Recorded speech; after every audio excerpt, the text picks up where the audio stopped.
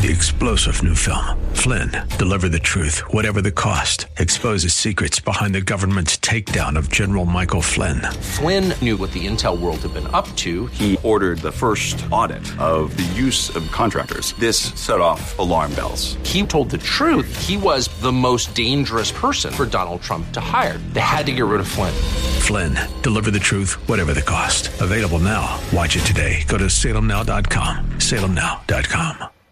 The following program is sponsored by Mission America and may contain views and opinions that do not reflect the views of the advertisers, staff, and owners of this station.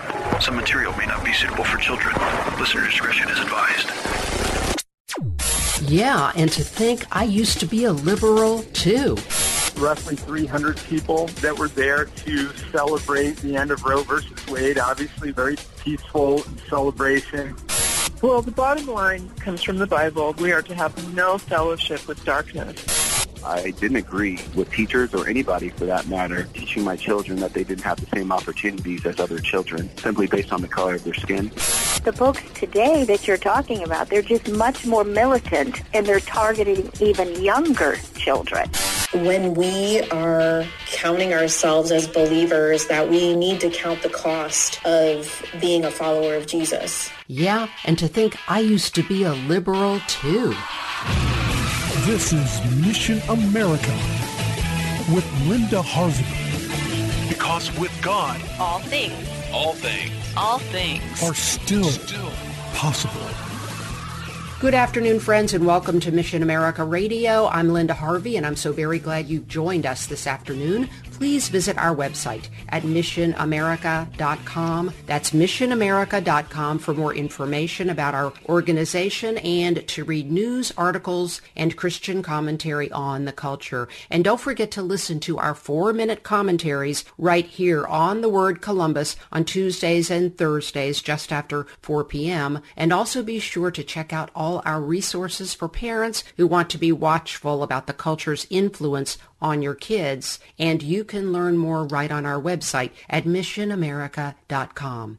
How prevalent is sex trafficking, and what can we do to help those who are trying to rescue the victims, apprehend these traffickers, and bring about justice? And then what can we do to bring restoration and healing to the victims themselves? Well, my guest today is a law enforcement professional who was part of a major sting on sex trafficking in the state of Florida, and we are so pleased to be able to learn from his expertise. Patrick Crough has 40 years of law enforcement experience, previously in the Rochester, New York area and now in Florida. His resume is too impressive and too long for us to read because it would take up our whole program, but he has served on many special task forces and regularly does training on interrogation techniques. We are going to have Patrick as our guest for 2 shows, a previous one on child predators, and now today on his work in bringing sex traffickers to justice.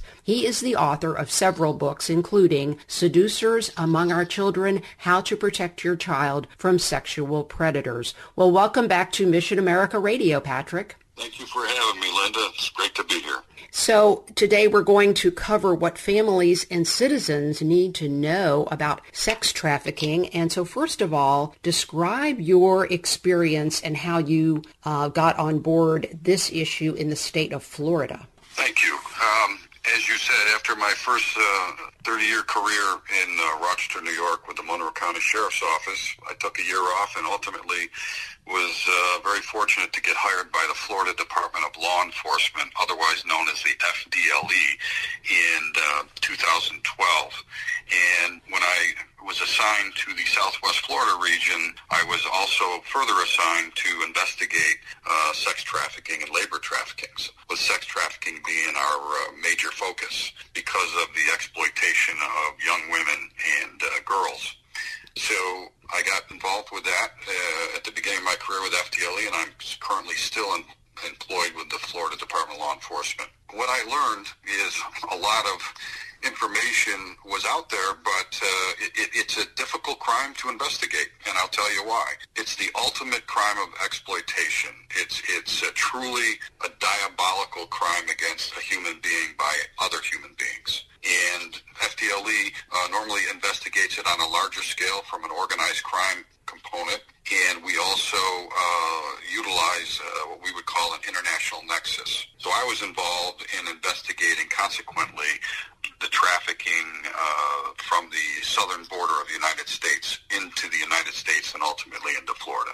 Okay, so is the situation with sex trafficking different? Again, you're in a border state. Florida is considered a border state. For instance, is it different than it is here in Ohio, as much as you can tell? Not really, and I'll tell you why.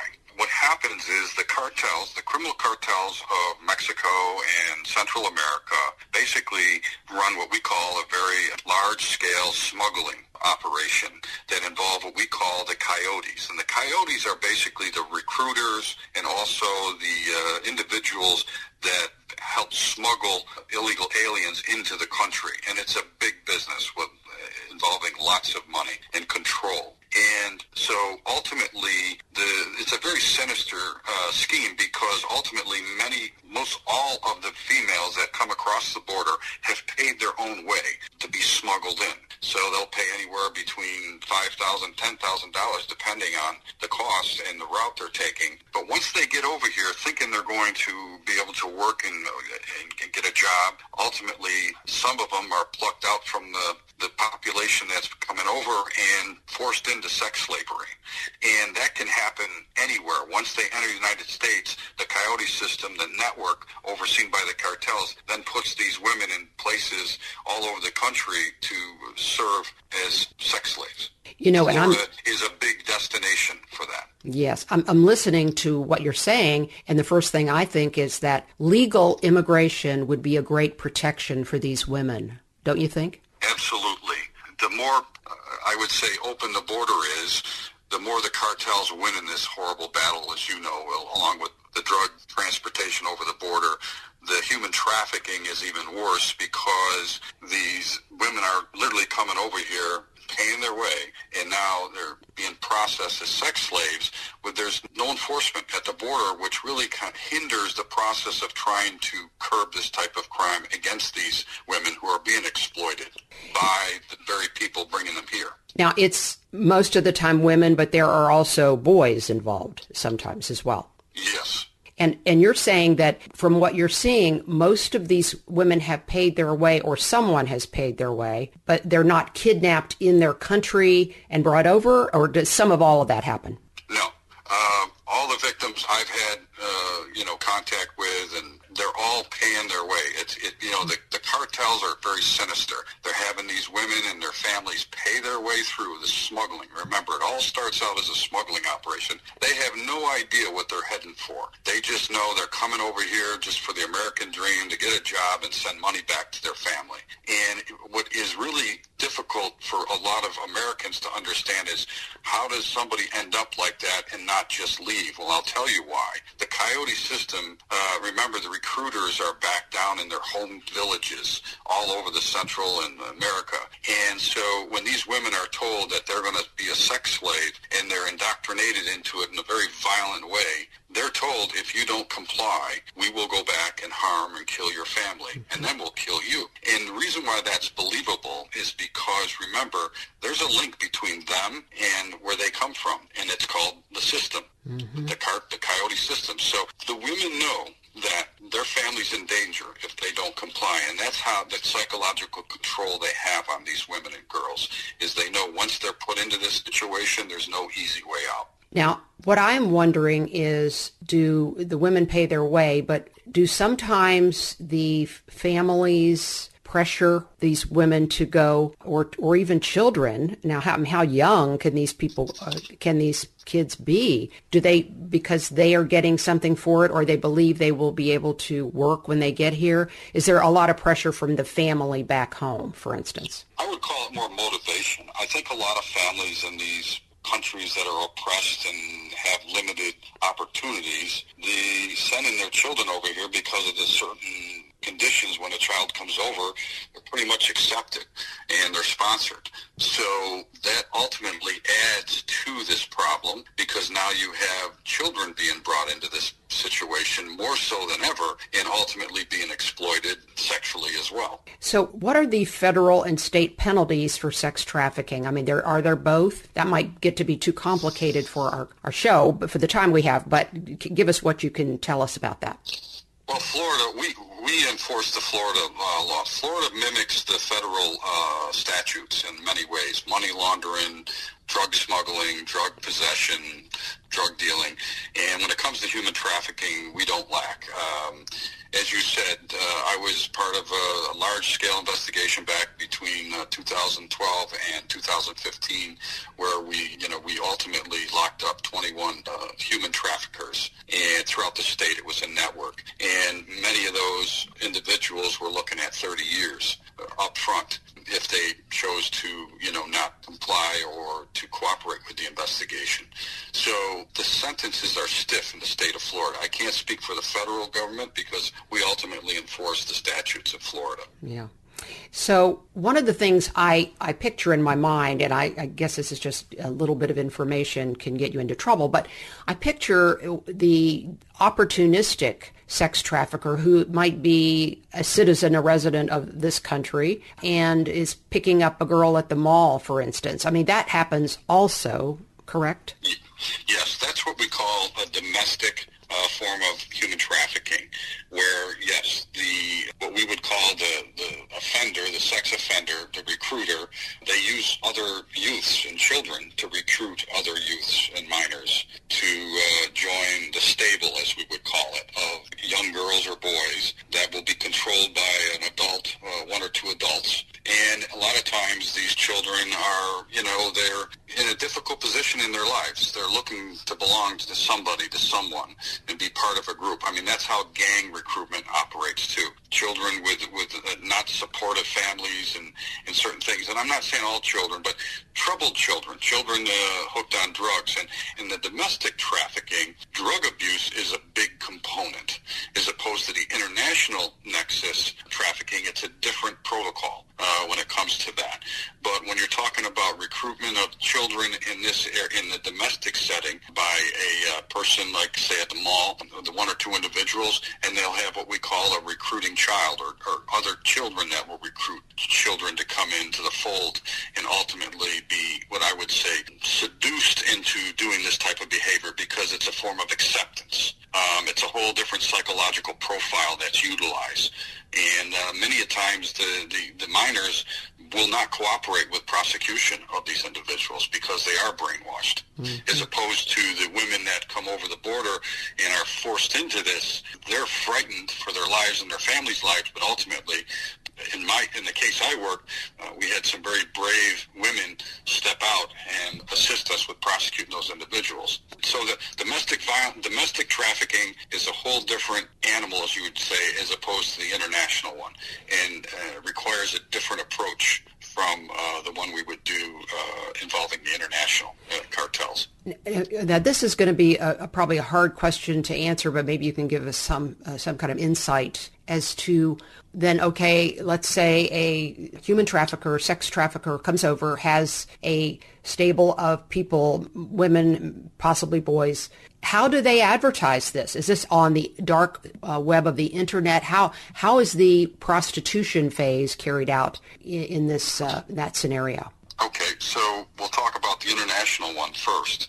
The international one relies on they stay within their culture. So the Latino community, the Latino culture, the cartels operate in that community, and they don't advertise. They use a system of what we call brothels around the state of Florida, and they basically, it's not a hierarchy, it's a network, and they ship the girls from brothel to brothel every week, and it's a word of mouth thing in those communities, and a lot of time they serve what I would call the members that come in to work in this country, or even the legal ones, but it's pretty much word of mouth, and they serve only their Hispanic males. You can be a white Caucasian and attempt to go into one of these because they'll think you're the police. Mm-hmm. So that's how it's operated there. And like I said, it's not a hierarchy. It's a network and of brothels operating all over.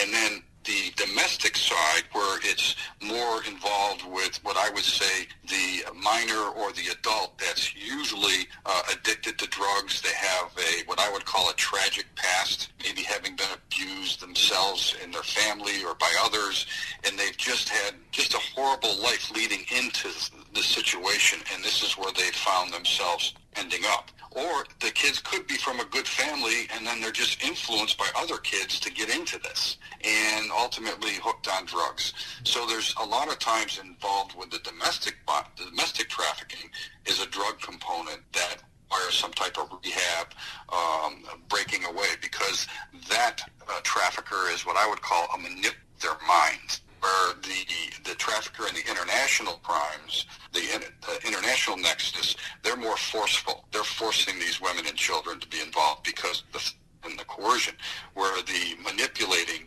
trafficker on the domestic side is really getting into these kids' heads or these women's heads and then utilizing narcotics to influence and impair their judgment and become dependent upon them for any type of, I would say, positive reinforcement or negative reinforcement, any reinforcement. And it's just as diabolical, it's just a different formula. And we've been interviewing Patrick Crough, who's a Florida law enforcement officer involved in sex trafficking stings. When I talked to him after this interview, he wanted to add the information that these women are expected to service between 25 and 45 men per day. How tragic is that? We will continue with this great interview. Stay with us here on Mission America Radio. This is Linda Harvey. We'll be right back.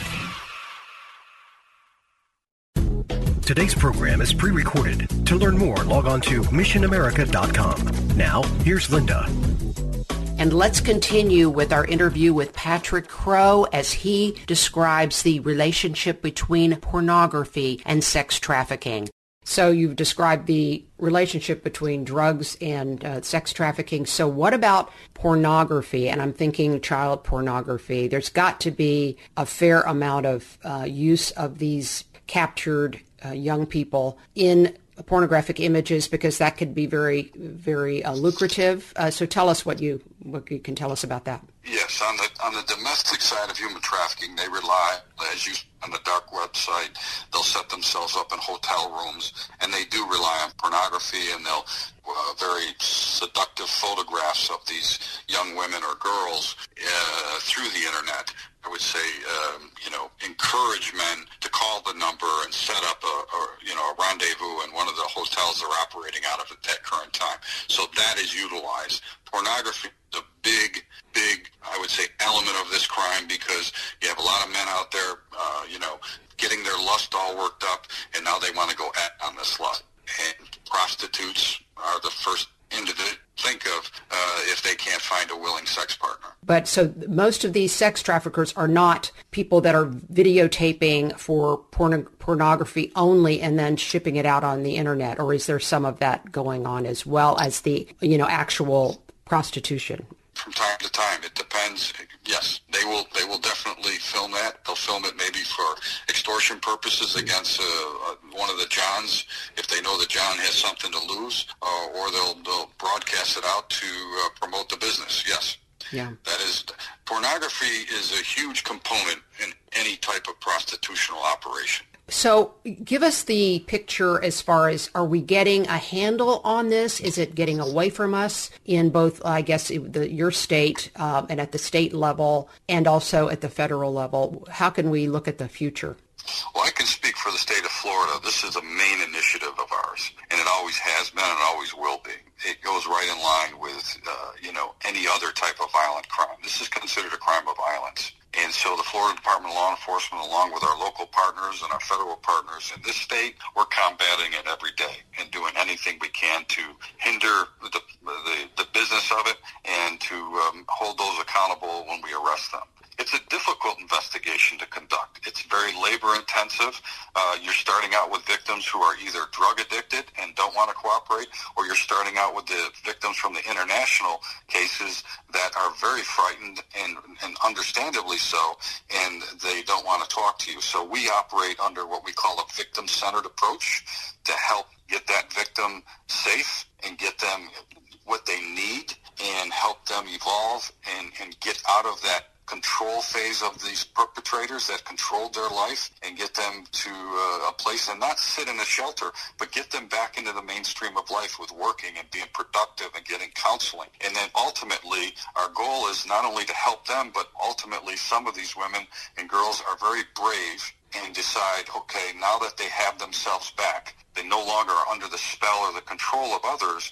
Now they're ready to help us and hold those people accountable. And that is truly brave of them. And this crime cannot be addressed without the help of the non-government organizations, the advocates, the counselors. It is a community effort to investigate and get these victims transferred to what I would call survivors, transformed into a survivor that will help us hold these people accountable. And it's a long process, but it's worth it. But it's not for the average detective. It's not for the average police officer. It's difficult to deal with because there's so many moving parts, and it's a very insidious crime that occurs right in front of us. And you can go to the FDLE website, and we put indicators up of what to watch for, any citizen, and they can see there's a whole list of indicators. Mm-hmm. So if they're somewhere, they may see indicators of possible human trafficking going on right before them. Well, give us a couple of those. And what would parents watch out for on the domestic trafficking side as well? Well, it's very similar to what you would see children of exploitation, but with traffickers, you're going to see evidence of controlling and a dominating relationship. Very similar to domestic violence. Many of the victims I've come to know and were identified to me came into women's shelters as actual domestic violence victims.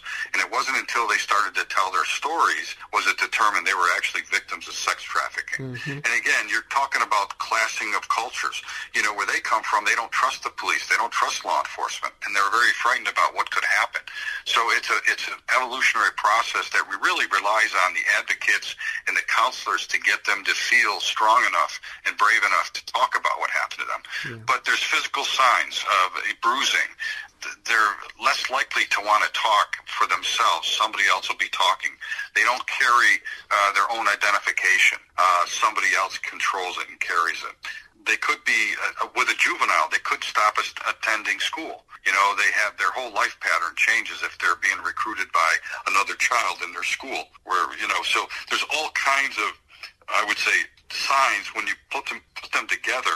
They start to show a picture of what's occurring, and it's, I would say, a change of life pattern. When it comes to a young child that you think is going off the rails and being influenced by another child in their midst, it could in fact be somebody recruiting them to step out and go with them to the manipulating trafficker.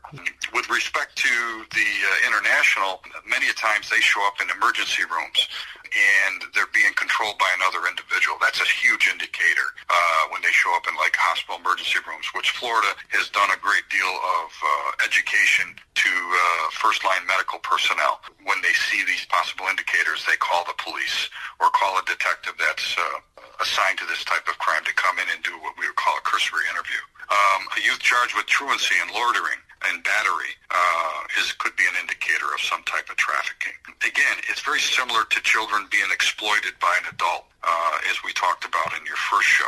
Well, in the interest of time, we're going to have to close here. Tell people how to get hold of your great books. The one is Seducers Among Our Children, but you have others as well. Tell us about those. Well, I have actually two books out there. The one is The Seducers Among Our Children, and that's by Lighthouse Trails Press. And you can punch my name in or the title of that book in Barnes & Noble or Amazon and access the book there. Or you can just reach out to Lighthouse Trails Publishing online, and I'm sure they'll sell it to you as well. Okay. Also, my other book Confronting Evil, Pursuing Truth, the Chronicles of a Major Crimes Detective. That was put out by History Press, and that's also accessible through Barnes & Noble and Amazon. And that talks about basically cases, hostage negotiation, murder, and sex offense cases as well. Well, I ask my listeners to pray for you and for all law enforcement officers trying to do the right thing to protect our children and our society from all of this. And God bless you, Patrick. I'm just so in admiration of what you're doing. So, again, thank you so much for being our guest today. Thank you, Linda. It's been a pleasure and an honor. And friends, this is a difficult thing to hear about, that this is going on, but do keep your eyes open. Remember that we must continue to be vigilant in our culture today, but do not give up hope that we can overcome this. Just remember that with God, all things are still possible. I hope you have a great day. 3-star General Michael J. Flynn, head of the Pentagon Intelligence Agency, knew all the government's dirty secrets. He was one of the most respected generals in the military. Flynn knew what the intel world had been up to. He understood its funding. He ordered the first audit of the use of contractors. This set off alarm bells.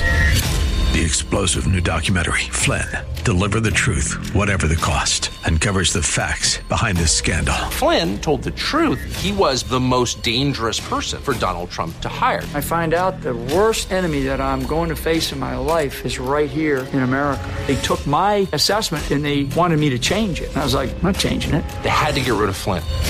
With in-depth interviews, archival footage, and never-before-seen personal records of the man behind the headlines. I just felt like I was drowning. Flynn, Deliver the Truth, Whatever the Cost. Available now. Watch it today. Go to salemnow.com. salemnow.com.